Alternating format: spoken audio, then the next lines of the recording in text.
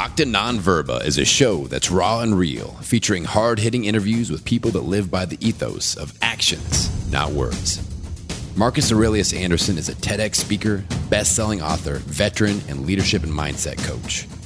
With this show, you get to join Marcus as he goes inside the minds and experiences of the world's most successful warriors, leaders, entrepreneurs, and experts. With each episode, you're going to get the philosophies, concepts, tactics, and strategies these leaders use to turn adversity into victory.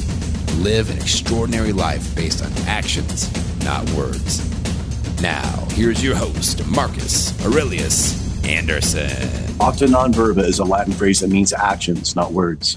If you want to know what somebody truly believes, don't listen to their words. Instead, observe their actions. I'm Marcus Aurelius Anderson, and my guest today truly embodies that phrase.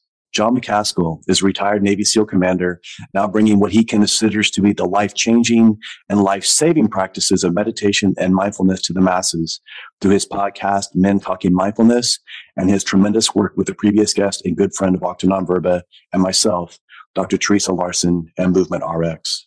During his 24-year Navy career, John served in multiple highly dynamic leadership positions from the battlefield to the operations center to the boardroom. His style of teaching is unconventional yet highly effective. He is passionate about helping others and organizations to become the best versions of themselves through mindfulness coaching, keynote speaking, grit and resilience training.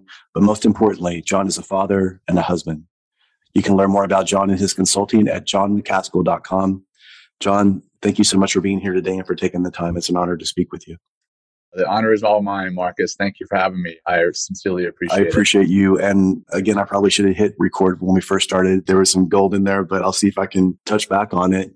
I didn't even deploy, but in the military, there's a certain type of leadership that's out there, and there's a certain stigma sort of attached to leadership or people that are veterans. And then they see people that are high levels, very high performers like yourself in the past and with the SEALs. And then they say, well, how is this person so enlightened? How does this person understand the importance of mindfulness? How does this person understand the importance of meditation?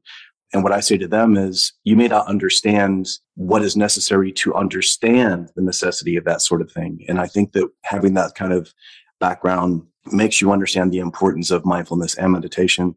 Can you expand on that a little bit for us? Yeah, no, absolutely. The importance for me, I didn't understand it when somebody first introduced it to me. I had heard about meditation in the past. I'd even tried it. I'd gone on some retreats where someone, had, hey, we've got a meditation happening over here. Hey, well, I'll go try that. And my mind was busy all the time. There's a lot of noise in my mind and in my life. And I sat down and couldn't meditate, quote unquote, during these sessions and got frustrated, and then just kind of let it be as something that other people do and I cannot do. And I didn't realize really what the benefits were. And then years later, after struggling with my own stress and anxiety, my own battles, I had a counselor recommend meditation to me again and mindfulness. So the meditation, I kind of pushed back against, hey, doc, I've got some serious stuff going on. I've tried this meditation stuff before. It doesn't really work for me. And by the way, I don't know what you mean by mindfulness. And he explained to me the performance enhancing aspects of it. And as a type A personality special operator, we're always looking for some type of performance edge over the enemy on the battlefield or over our buddy right next to us. And that was my language. So we speak my language. So I was like, okay, so this stuff can improve my performance. I'll try it. So I took it to heart. And the very next day, I went and downloaded the latest meditation app that's out there and downloaded an hour-long meditation and jumped right in. And about 17 seconds later, oh, no, don't give me any credit just yet. Because about 17 seconds later, my mind was everywhere but on that meditation. And that frustrated me. I got out of that meditation very angry, and I was like, okay, yeah, I proved to myself that I could not meditate. So I went back to that doc, a week later, and I was like, hey, yeah, that meditation stuff that you told me about, it doesn't work. And he asked, okay, so what did you do? And I told him what I just told you. And he said, well, that's like, lining up at the starting line of a marathon without ever having run a single mile before, or going into the weight room and getting under 350 pounds on bench press without ever having lifted weights before. Not that I've ever been able to bench press 350 pounds, but the bottom line is he was, again, speaking my language. So I was like, okay, so how do I get started, doc? And he ran me through a simple breathing exercise that lasted probably no more than 4 minutes. And it was box breathing. And we had done that before on the shooting range to calm our breath, calm our heart rate so that we could shoot better. But nobody called it meditation. They're like, hey, we're just going to do a quick breathing exercise, get our sights focused, get our hearts focused, our breathing focused. And I didn't think anything of it. But here again, the doc years later is teaching it to me to control my body for other reason, control my mind for another reason. So I was like, okay, I can start with that. So I started doing box breathing and other breathing exercises fairly regularly. And I started to see how it did, in fact, calm me down in the here and now. And that started to last more and more as I started to do it more frequently and more often and for longer through the days. The effects lasted longer and longer until they started overlapping, and I was able to do 15 minutes or 30 minutes at a time.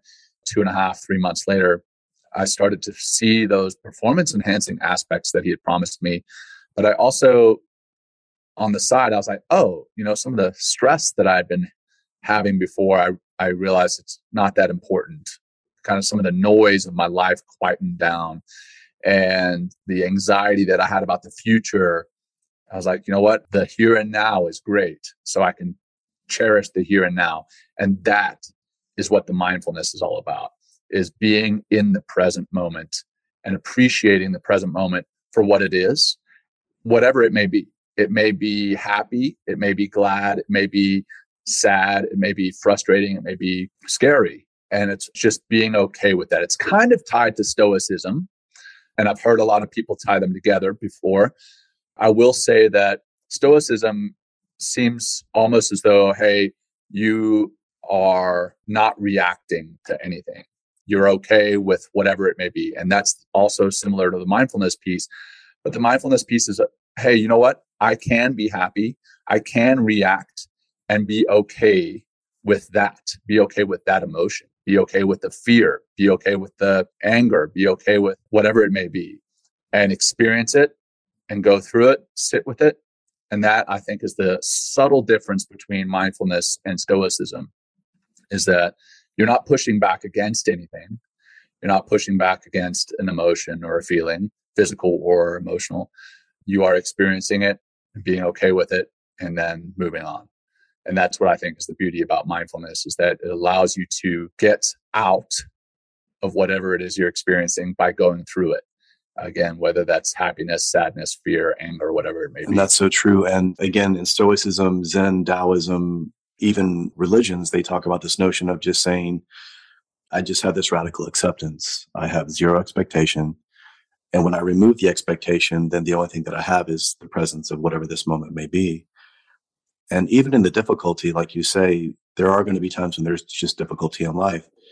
It doesn't mean we're trying to romanticize adversity, but we do have to be realistic and say, there are going to be times when it's difficult. And if I don't have this resilience, if I don't have this capacity to detach, to just sit with it and understand this is uncomfortable, but if we're really honest, it's like, where's the evidence that this is harming me other than it feels a little uncomfortable, or maybe I feel a little tightness in my chest.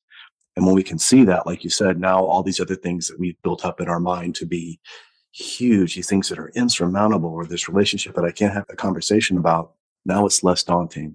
Now we can look at it and just chip away at the stone and say, well, maybe even from a curiosity standpoint, what would that conversation sound like potentially? Not that we have to have it, but then what do? That creates that awareness around the possibility of it coming true.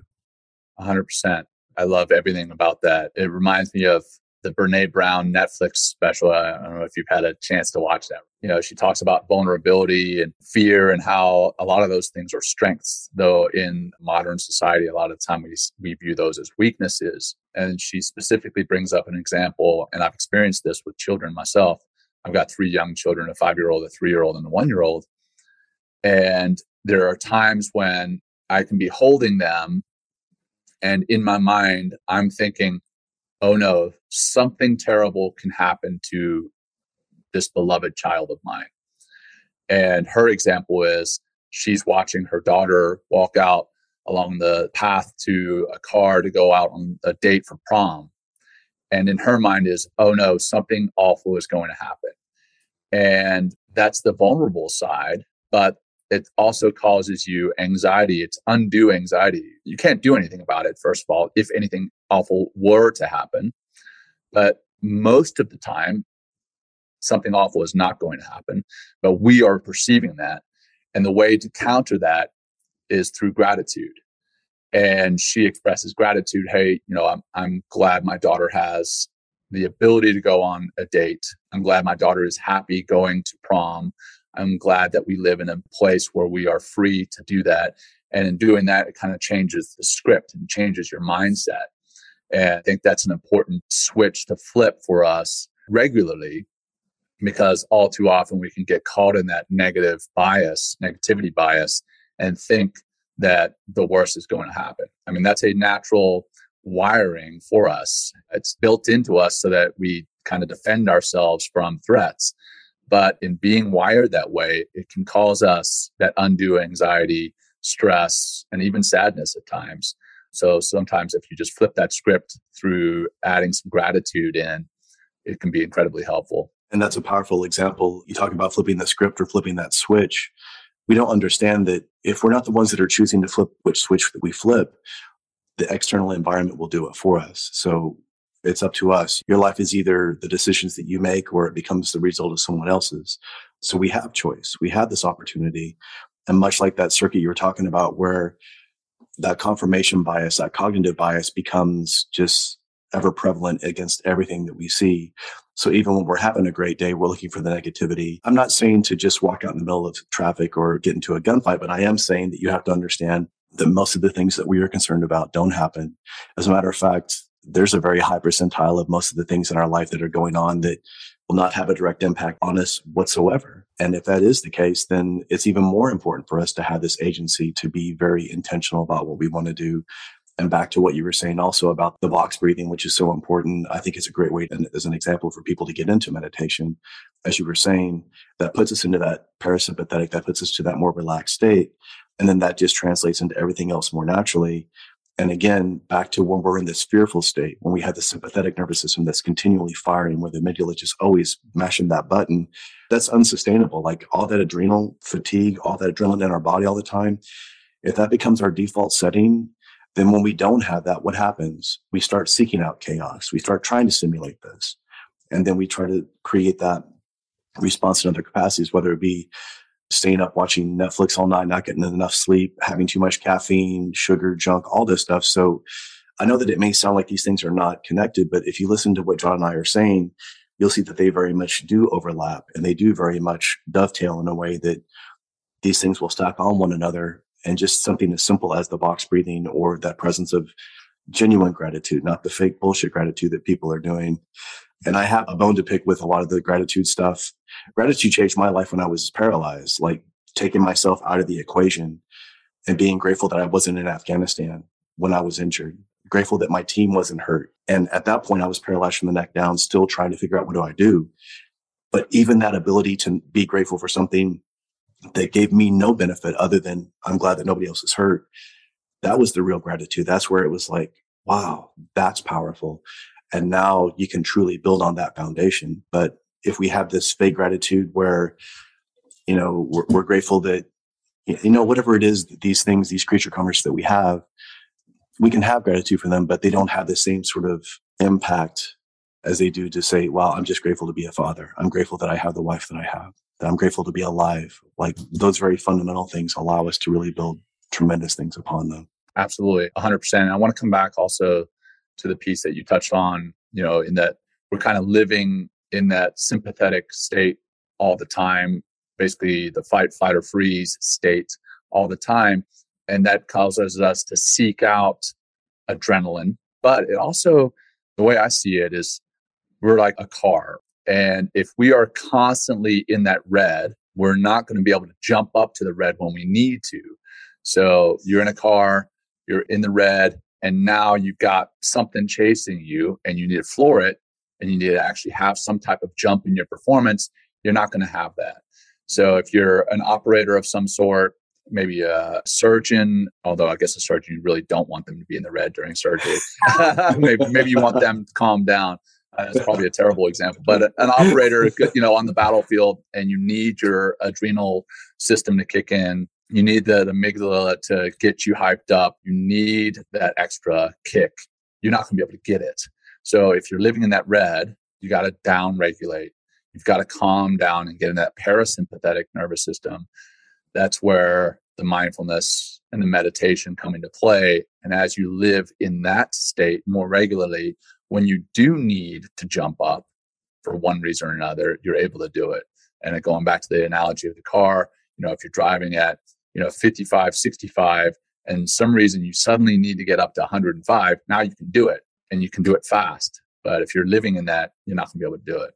I absolutely agree. And you've seen Bruce Lee. Have you seen him do his 1-inch punch? Oh, yeah. Many times. Right. So what is he doing? There was something that he wrote about that. And he was just essentially saying almost Zen, Taoism, Stoicism, or this idea of saying, listen, I become completely relaxed. And now that allows me to completely explode, complete contraction. So if we can have this ability to step away, breathe, down regulate, even if it's 5 minutes, even if it's just box breathing in between Zoom calls, whatever it is, that gives us the ability. And what are we doing? We're resetting. We're resetting the intention of being present. We don't necessarily have to have an expectation. We're just like, this is what I'm doing. This is what I'm allowing my body to do. And I've talked about box breathing before, and other people have as well, but could you give our listeners sort of a very quick instruction on what box breathing is? Because I say it and I assume that people know it. And then there's so much beauty within it, just that simple technique. Yeah, no, absolutely. It's pretty straightforward, but yeah, definitely an explanation is required. So the reason it's called box breathing is there's 4 sides, just like a box. The first side is just your inhalation. Breathe in for 4 or 5 seconds, something like that. Whatever the count is, keep it the same on all 4 sides.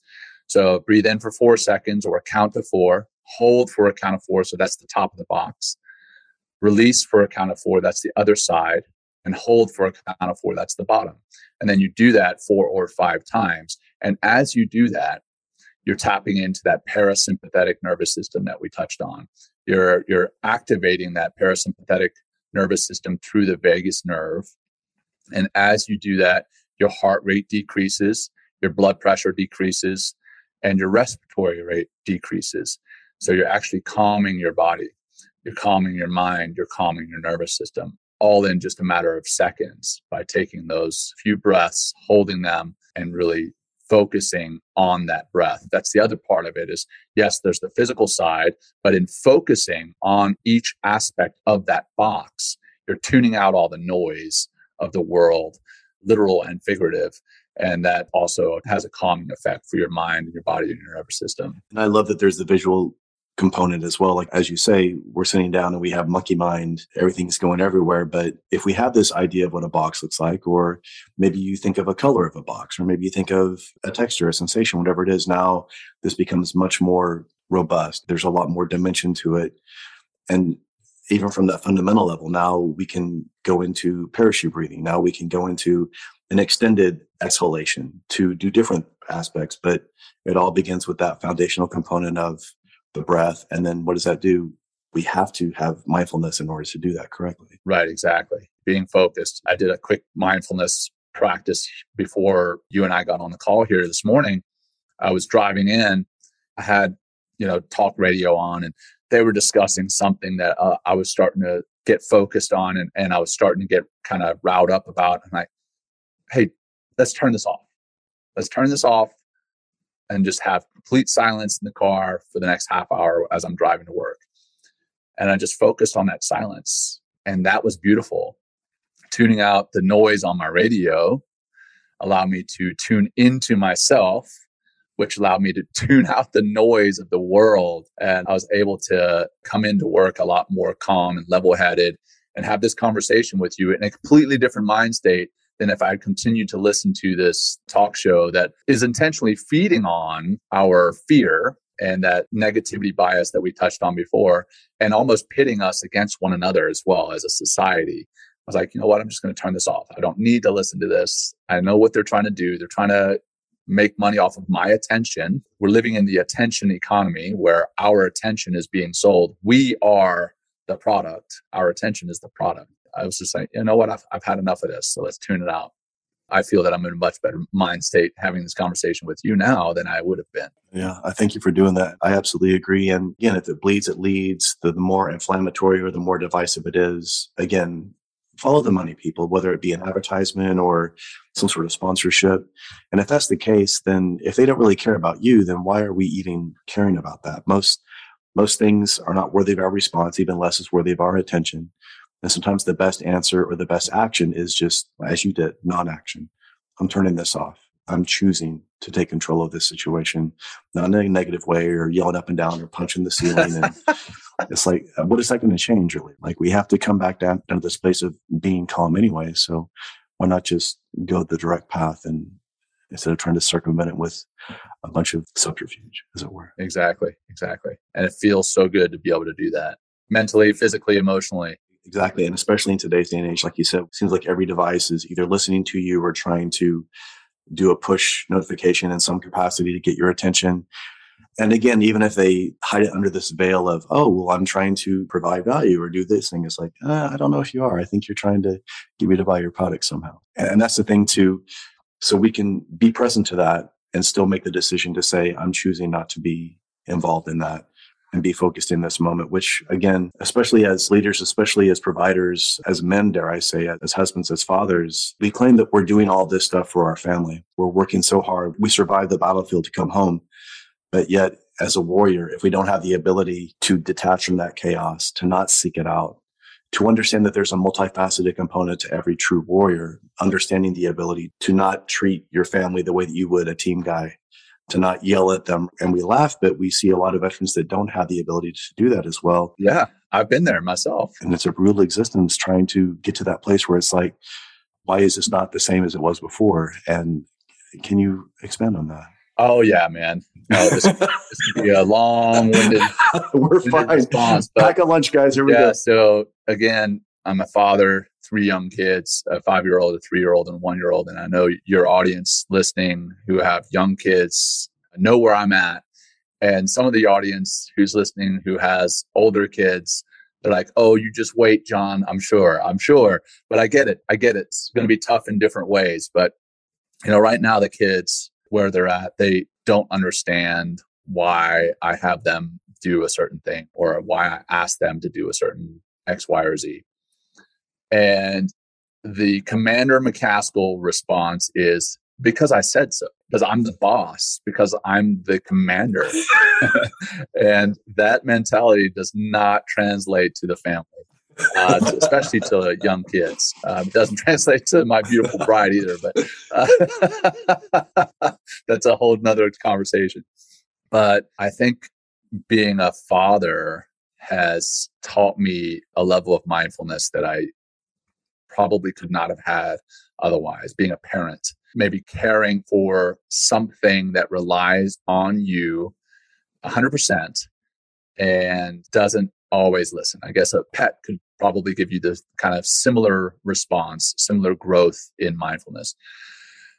But taking the Commander McCaskill hat off and being dad or John for my beautiful bride is a different mindset. And taking that mindset, rather than bringing Commander McCaskill into the home, flipping that and bringing the John or the quote unquote dad mentality and open heart into the workplace is actually more powerful, is what I found.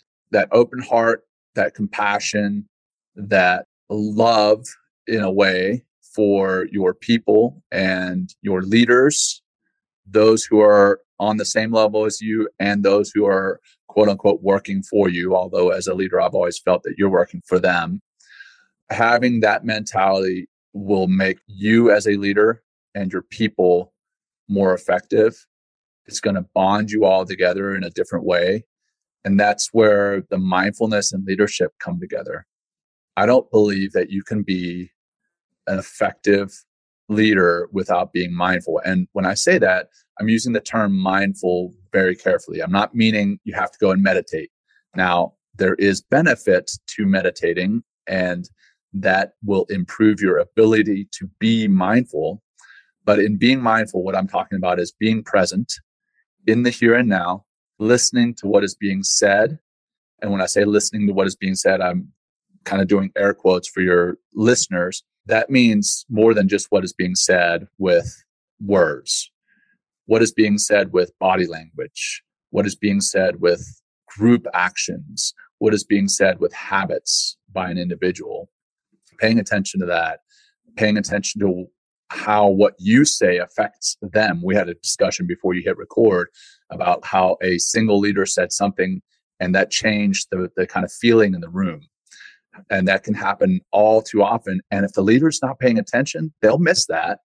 And that's going to change the culture. It's going to change the morale for that organization.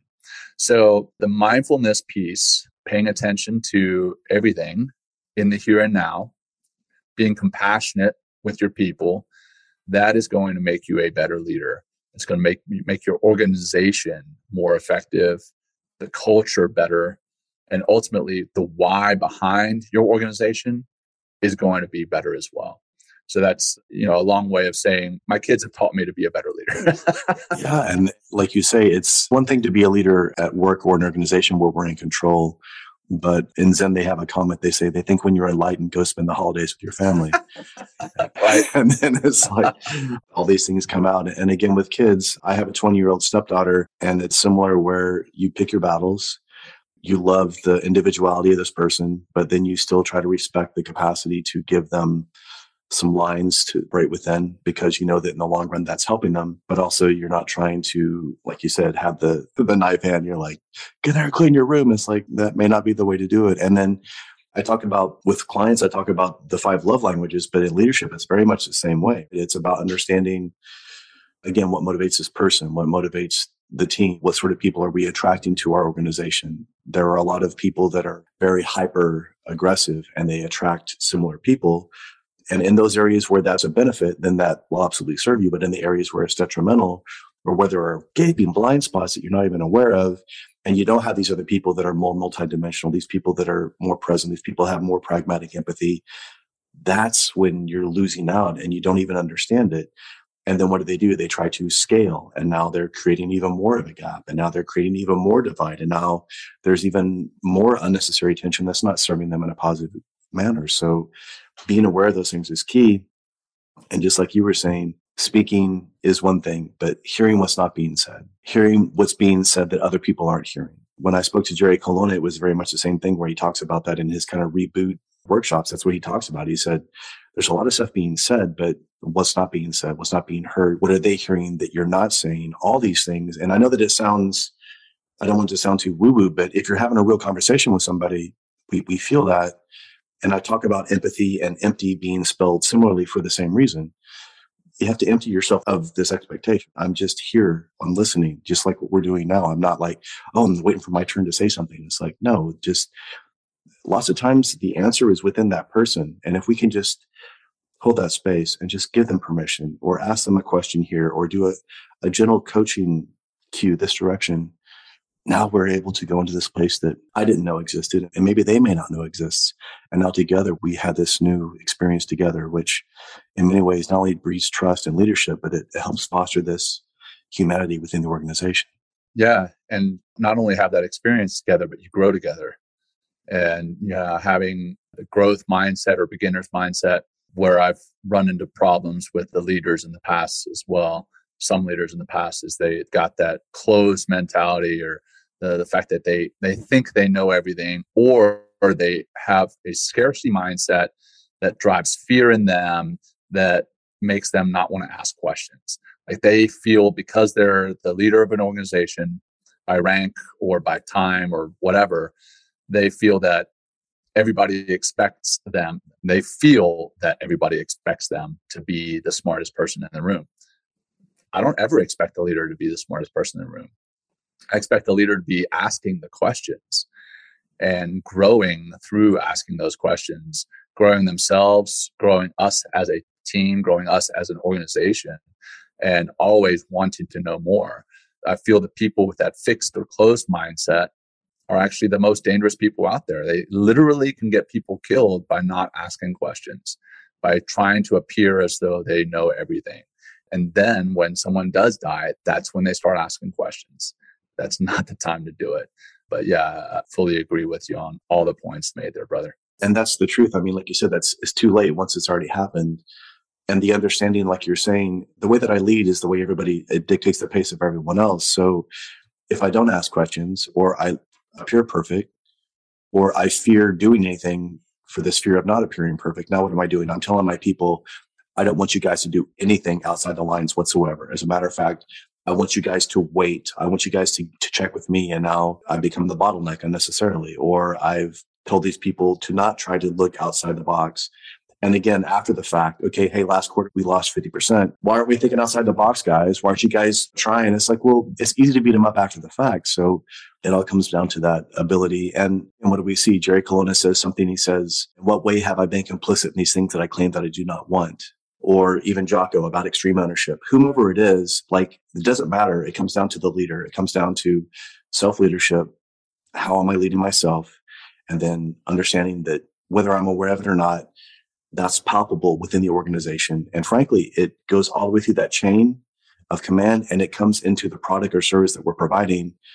And the customer may not even be able to put their finger on it, but if they can feel that there's trust, love, and empathy there, they can't even say those words, but they know it. They recognize it. They sense it, and they will seek that out, whether it be from you or the person that you refer or whatever the case may be. But it comes down to that authenticity. And I think that self-knowledge is key. And the only way for self-knowledge is through mindfulness and oftentimes adversity and hardship to challenge us to figure out what the hell really matters. Because if everything's a priority, nothing's a priority. And everybody claims that they're doing these things as a priority. But then again, this is what you're claiming that is important.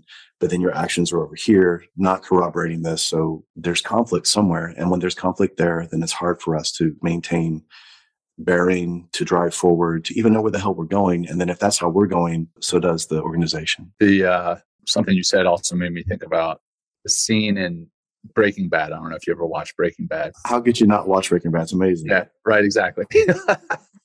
But throughout the whole series, this guy, he's a teacher, and he's saying that what he's doing on the outside is Breaking Bad. He's making meth in this RV, but he's claiming that what he's doing is for his family. Continually claiming, hey, I'm doing this for my family. I'm doing this for my family. And at the end of the show, he finally breaks down and he's like, you know what? I wasn't doing this for my family at all. I was doing this for my ego. I was doing this to feed my own ego, to make the money so that I felt important. And I think what you were talking about is, and what kind of made me think about this is the ego is another thing that gets in the way.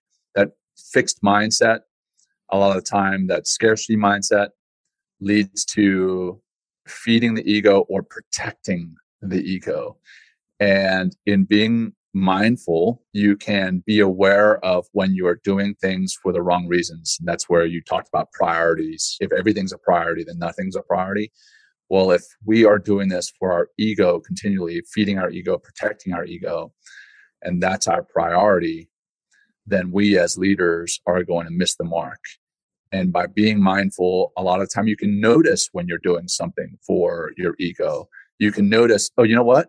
I thought that I was doing this for the greater good, but really I'm doing this so that the organization can do well, so that people can pat me on the back and say, hey, great job as a CEO, great job as the commander, great job as X, Y, or Z kind of leader. I didn't do this for the right reasons. And when you notice that, and you, again, another switch you can flip, you flip that and you say, okay, well, what are the reasons that I want to do this? Well, I want to do this so that the organization can be better.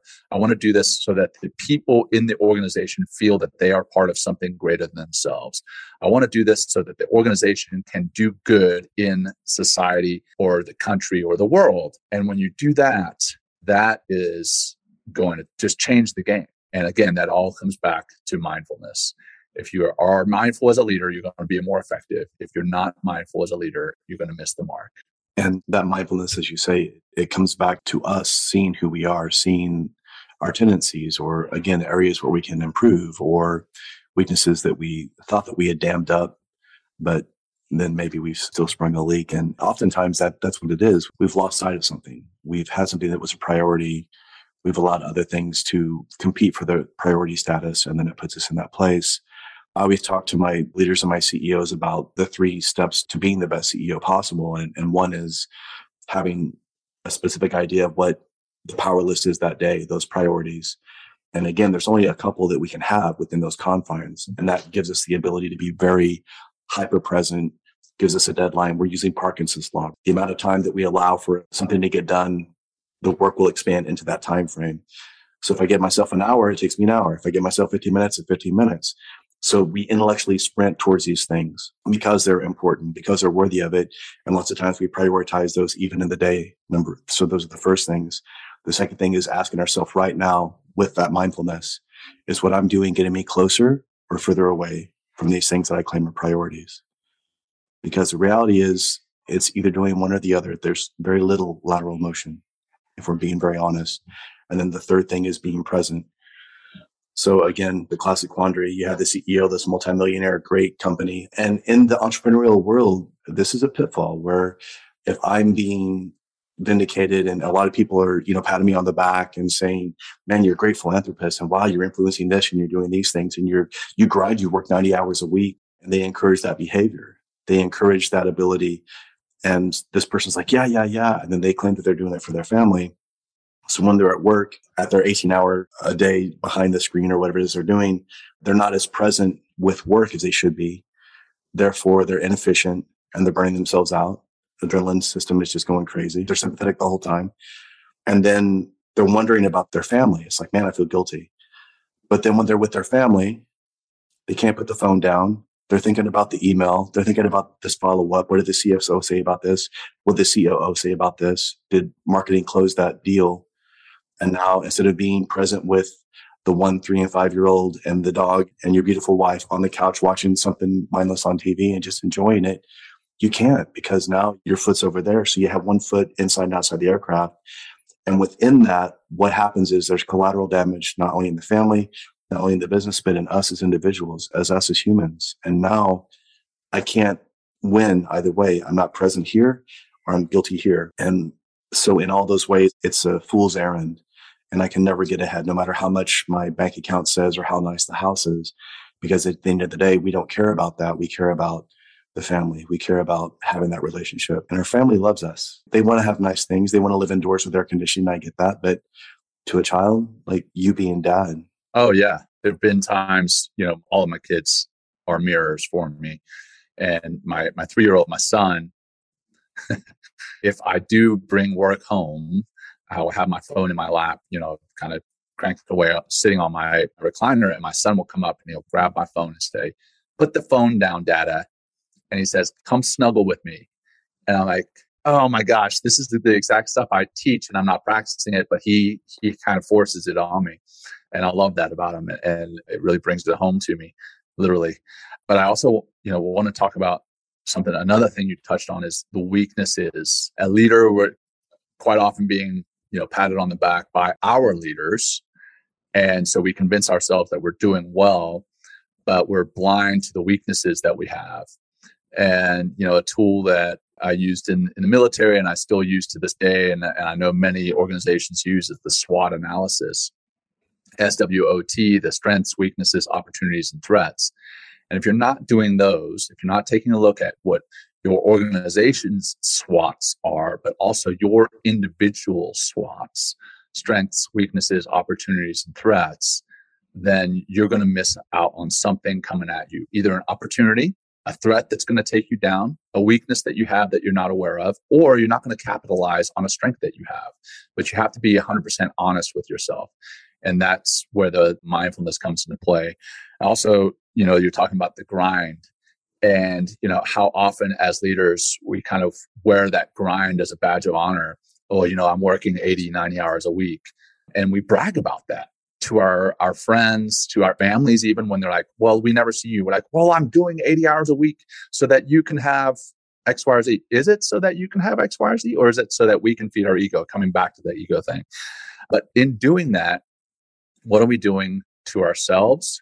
What kind of precedent are we setting for our families? Like, they see us working 80 and 90 hours a week. They think that that's the only acceptable thing when they grow up, our children and our coworkers and those who work for us.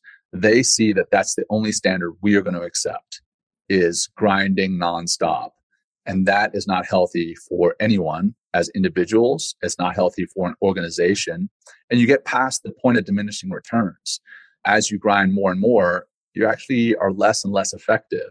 So you've got to take time for yourself as an individual. You've got to let your people take time for themselves, and they are going to be better for it as individuals and finally as an organization. So I wanted to make sure I touched on that. You mentioned Jocko earlier. I love Jocko. I think he's a great guy. He's got fantastic leadership lessons. He also gets up at 4:30 every morning and grinds, but I don't know that fits everyone. And a lot of people feel that if they're not getting up at 4:30 and grinding, then they're missing something. Well, maybe you need to give yourself a little grace. I want to say grace and not excuses, not outs. Give yourself some grace. And what is it that your body and your mind and your spirit need? If your body, your mind, and your spirit need extra 15 minutes sleep or maybe a day off from the gym, then give it that. Now, if that's just your excuse not to go, that's different. But give yourself some grace. And as you give yourself some grace, your people see you giving yourself grace and they give themselves grace. And ultimately, again, that's going to lead to better people and better organizations. And I think the other thing that people miss is when you have a powerful, compelling purpose, a mission that drives you, that you're laser focused on, you don't have to tell yourself that it's important to have a routine, that it's important to have work ethic, that it's important to get up. If you're a person who's working, and we've all been there, in a job that may not be as satisfying or edifying as we would like for it to be, or we feel like it's a dead-end job where we're just kind of stuck in this loop from 9 to 5, that person may not be motivated to get up at 4:30 to do whatever. And that's fine. I don't get up at 4:30 either. Having said that, if you have something that really does push you in a way that's positive, in a way that you want to accomplish this, then that's where you can separate the difference between an excuse and a reason. I've had CEOs that come to me and say, Marcus, how do I push harder? Or I feel like I'm burned out, or I feel like I'm not pushing hard enough. And I say, you're asking the wrong question. You should be asking, am I doing this for the right reason? And that gives clarity immediately because they realize in that question, oh, there is a lot more I can give. I can give myself grace now and redouble my efforts. Or this is an artificial metric that is not sustainable. And frankly, I don't even give a damn if I get to it or not. And it becomes so obvious. But within that question, we find a lot of answers. But if we don't have the ability, again, to be mindful, to even step back and detach for a minute, to do some box breathing, and people will find glimpses of this lucidity in the shower or right before they go to sleep or in a new conversation or a drive where there's nothing going on. And all of a sudden they get these like glimpses of clarity.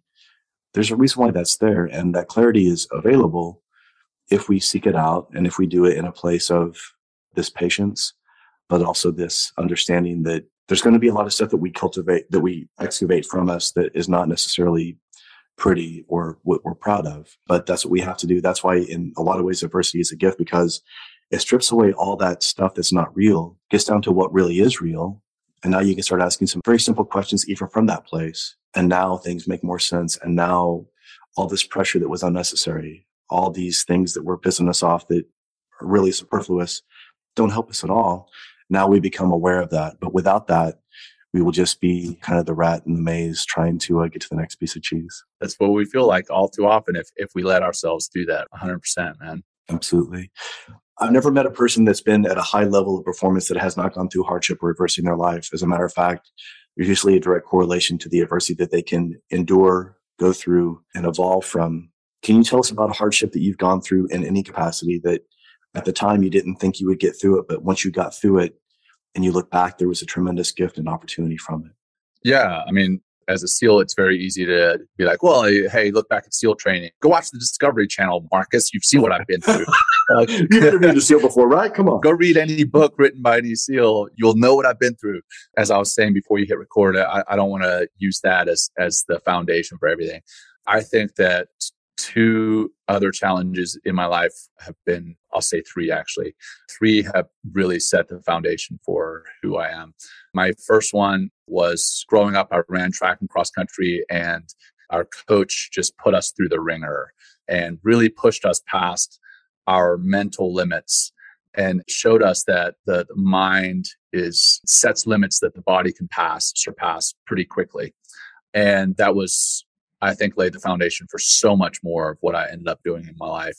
It helped me get through the Naval Academy. It helped me get through Navy SEAL training, BUDS training. It helped me in my life, and it still does to this day. The next one is honestly my first marriage. I am divorced and remarried, and I don't think that I harbor any animosity towards my first wife. But going through a marriage and trying to make it work and really struggling on both sides, she and I both. I'm going to give her credit because I was not the greatest of husbands, to be completely honest. And going through that and then going through the divorce, that was brutal, emotionally, physically, financially. That was a trial. And I think it made me a better husband now. I am more present as a husband now than I was in my first marriage. Talking about priorities, my priorities are what I believe are healthier now in this marriage than they were in my previous marriage. And honestly, I do not have any children with my first wife. And that for me is a blessing. But having gone through that marriage and through the divorce made me a better father to my children now. And then the last one is actually my oldest child, my 5-year-old. When she was still in the womb, it was identified that she had a tumor in her liver. And when she was 6 months old, we went to go get the tumor checked. And they're like, yeah, we need to get this removed, like now. So 2 weeks later, we found ourselves in Boston Children's Hospital, and they were doing surgery. And right before the surgery, they told us that we're going to have to break your perfect little China doll. And that's exactly what happened. And we basically handed our 6-month-old little girl over and then had to go and wait in the waiting room, right? We handed over control, complete loss of control. The only thing that we had control of was ourselves. And we went to the waiting room, 9 or 10 hours later, they came and got us, and they're like, okay, everything went well. She's okay. But that was, to me, and the post-surgery and recovery and everything, that to me was one of the scarier things in my life. And being able to hand over control to someone else and have faith in their training, have faith in their abilities. I think that was one of the things in my life that has laid the foundation for something else.